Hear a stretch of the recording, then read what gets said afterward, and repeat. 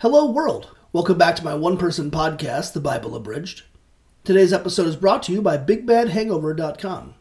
It's a hangover cure, and it works like a charm. And you can trust me because I'm an alcoholic, which is a weird thing to say. So last we left off, the Israelites were killing much people, and the sun stood still in the sky to give Joshua more time to kill people. And then they killed some kings that were hiding in a cave. Well, as we move on, it looks like Joshua wasn't done killing much people, because they swept through, killing every single person in the city of Makkedah, and Libnah, and Lachish, then Eglon and Hebron, and Debir, and Negev, and Gaza.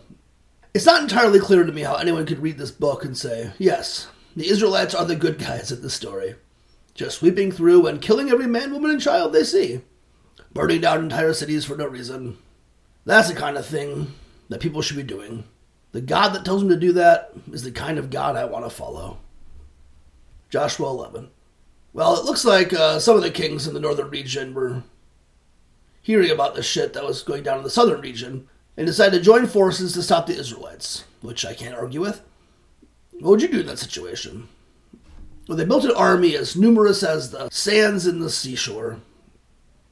I just Googled how many people that would be, and it's about 5 sextillion people. So the kings in the northern part of modern-day Israel went and built an army with 8.5 billion times more people than have ever existed.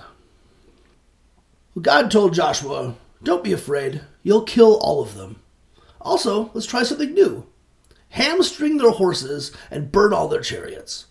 In case you don't know what it means to hamstring a horse, it's exactly what it sounds like. You cut its hamstring so it can't run or walk properly.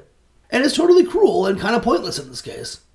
Just goes to continue to show you how horrifying this book actually is. Well, thanks to the same loving God that once killed almost all the life on earth because people were fucking his kids in the Nephilim, and that was the reason for the Great Flood, in case you forgot. Thanks to him, the Israelites bravely swept through this wicked army trying to defend themselves against the righteous invaders, and killed every single person in their way, and the ones who tried to get out of their way. Then they heroically sliced all the horses' hamstrings so they couldn't run or walk properly anymore. Then they burned all their chariots, because what good is a chariot if all the horses can't pull them, right? They swept through every city, killing everyone. It literally says, not sparing anyone that breathed. And they looted the shit out of them, except Hazor, which they burned to the ground. Why did God make them do this? Well, according to the book, God, just like with Pharaoh, had gone and fucked with the whole concept of free will, hardening the hearts of all these kings and making them not want to make peace with the Israelites.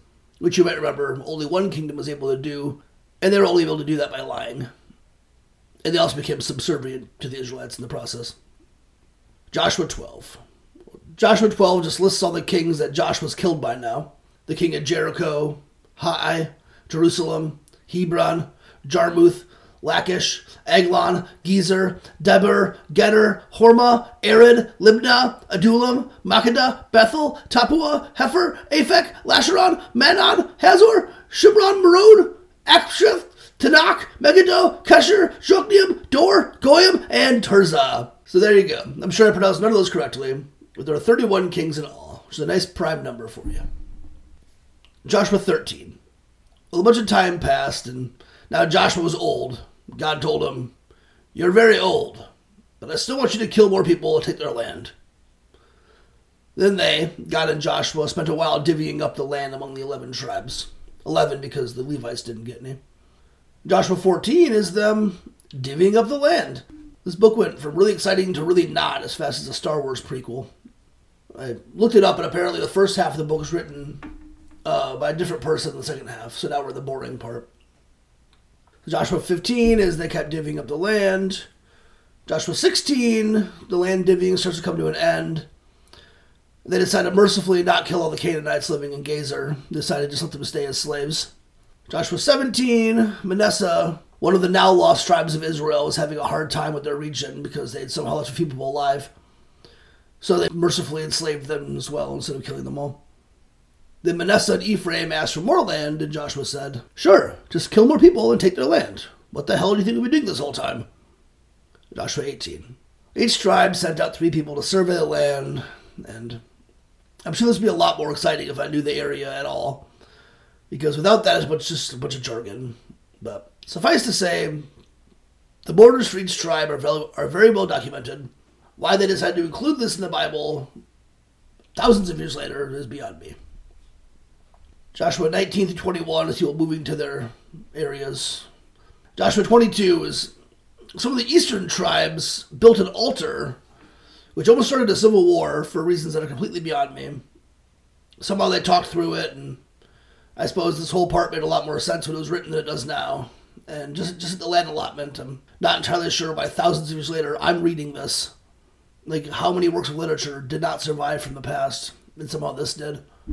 Well, Joshua 23 and 24 is the end of the book, and since Joshua is now older than he even was before when God called him old, he brought everyone together and told them to keep worshiping their scary God, because otherwise he'd fuck them right up.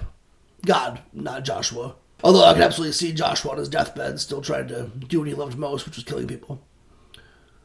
Anyways, he died at the ripe old age of 110 years old. Back when the life expectancy of the time was, 35 years old. They buried him in Shechem, the land that Jacob had bought all those years ago. And then, tragedy struck. Eliezer died as well. Who the hell was Eliezer, you're asking? Well, he was Aaron's son, and he wasn't part of the story in any way whatsoever. And that is how the book of Joshua ends.